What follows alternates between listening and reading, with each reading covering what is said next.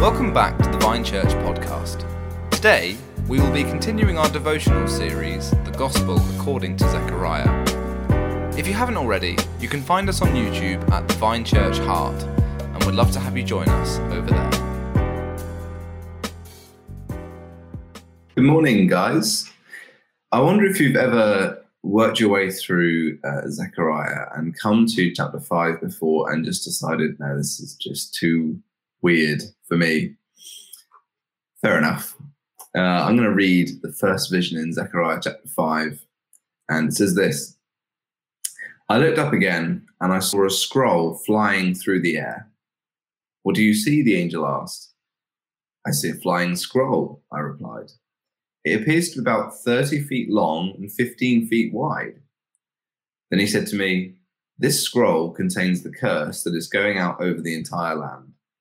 One side of the scroll says that those who steal will be banished from the land. The other side says that those who swear falsely will be banished from the land. And this is what the Lord of Heaven's armies says. I am sending this curse into the house of every thief and into the house of everyone who swears falsely using my name. And my curse will remain in that house and completely destroy it, even its timbers and stones. So just to kind of explain the meaning of the symbol a bit, or at least the meaning of the elements before we look at the vision in a wider lens, what's going on here? Why this scroll, this flying scroll, 15 feet long and 30 feet wide? What does it mean that this scroll is going out through the land and cursing people's houses and stuff like that? What does this mean? Well, the first thing I suppose to just explain is obviously we as English people are book and paper users. We don't use scrolls. And so perhaps we wouldn't see this as odd, but the first thing to see is that this scroll is 30 feet long and 15 feet wide. Now, if you think about it, scrolls unroll and get wide. And the fact that this is taller than it is wide suggests that maybe there's something else going on under the surface. Now, different people have different opinions on this. I've seen in different commentators. I think that the best explanation here, the most likely situation, because a scroll would normally be 10 to 15 times longer than its height. So you could roll out, as I say, 10 to 15 times as much. What's probably happening here is the 30 feet long is how tall it is. But the 15 feet long. But the 15 feet is its rolled up width. So that's obviously huge. 15 feet rolled up means this scroll is going to just unroll and unroll and unroll and unroll. So why this ginormous? And it is ginormous. So it's 30 feet high. Why this ginormous scroll? And moreover, why is it flying through the air? Well, again, let's look at some of the pictures. It says that it has a commandment on it against those who steal and about those who swear falsely. Where do we see those two commands coming together? The 10 Commandments. Now, you could say that the 8th commandment and the 9th commandment, do not steal and do not bear false witness. Maybe these are the ones referencing.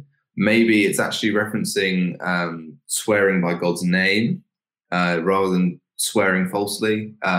So this could be one from what we call the first table of the law, the sins against God, commandments 1 to 4, and then one against the second table of the law, commandments 5 to 10.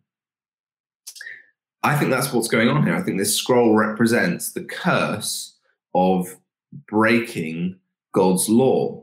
Why is it so long? Why is it so rolled up? Why is it so heavy? We have to bear in mind these Hebrew pictures, these Hebrew visions are full of imagery. And in Hebrew, the word for glory is literally the word for heavy. If you think about in the New Testament, it talks about the weight of glory. That's kind of a bit of a pun because in Greek they're different terms, but in Hebrew, glory and weight are the same word. And so when you see something that's very, very heavy. You can kind of, like in this vision, this scroll, which is very, very heavy, very thick, very big, that's flying over. It has that image of its gloriousness, and it's flying, and it's going into people's houses and all these kind of things to show that it's kind of all pervasive. It's not held back in one place. And so bear in mind, if this is God's law that's being referenced here, this is essentially saying the glory of God's law isn't some tiny rolled up scroll. It's huge, and it extends everywhere. Just like David says in Psalm 139, that where can he hide from God? If he makes his bed in the depths, he is there. So in the same way, God and by extension, his law, his moral attributes, see all things. It's one of the big themes in Zechariah. It keeps talking about the 7 eyes of the Lord, which are his eye over the whole world. The Lord sees all things. His law is not. He isn't only bothered about his law in certain circumstances. The Lord seeks out. Now, we might not be very comfortable with this language, but the Lord seeks out sinners. He isn't passive towards sin, but his law comes with an active curse. To disobey God's moral attributes comes with a curse, and that's nothing controversial. That's simply the gospel that we believe. Everyone stands condemned under God's curse until they trust in Christ, put their faith in him, and then he gives them forgiveness and his righteousness.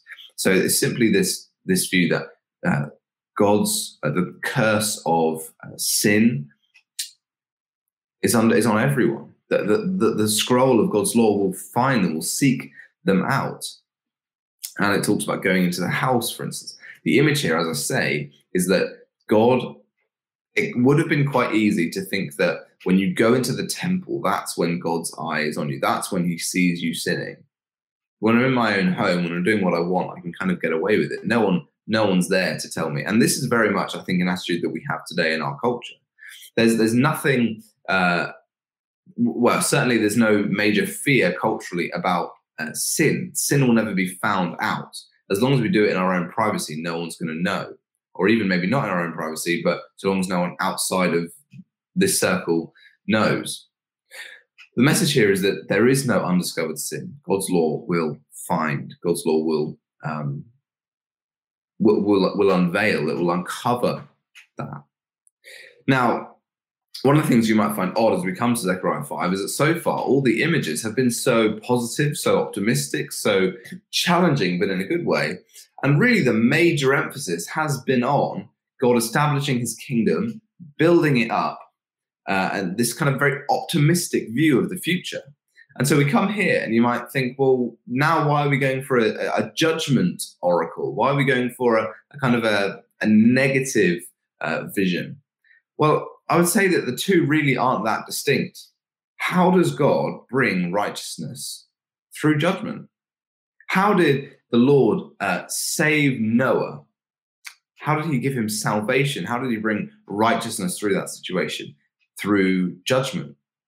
The major example, how does God bring our salvation, how does he bring grace into our situation? Through judgment on Christ. Salvation and judgment are very much two sides of the same coin. If you think about Romans chapter 1 begins this huge exposition of the grace of the gospel, and it starts with these words: the wrath of God is unveiled from heaven against all ungodliness. And it goes into a very interesting discourse about people turning from God. But it starts with those words: the wrath of God is revealed from heaven against all ungodliness. The picture there is that as God's wrath comes down, he is dealing with sin, and in doing so creates a kingdom of righteousness. Even in our own life, we should think in that way. It is God's wrath against our sin which sanctifies us and makes us holy. It's because God hates sin so much that he is seeking to wipe it out from his people. So we shouldn't think of, God in loving mode, God in wrath mode. God building his kingdom is God judging sin. This isn't incongruous with the other prophecies of sin. This is perfectly in line with it. The curse of God's law is going out to banish sin from the land. That's, as I say, that's for us who rejoice in righteousness, an incredibly positive image to know. What do we look forward to about the resurrection? What do we look forward to about Jesus coming again? For me, one of the things is I can't wait to be rid of sin. I'm sick of it. I'm sick of it in my own life. I'm sick of it in the lives of people I love. To know that God is not unfazed by it, but seeks to deal with it is a huge comfort to me. And it should be to all of us. So let's pray. Heavenly Father, we thank you that your law is just, holy, righteous, and true. And Lord, we repent that we often break it, that we do lie, we do steal, we do the things that are written on this scroll. But Lord, we just pray that you would purify us from within. Lord, we pray that you would teach us to be obedient by your Spirit. Lord, we pray that you would continue your kingdom building mission. You would continue to judge sin and establish righteousness. In Jesus' name we pray. Amen.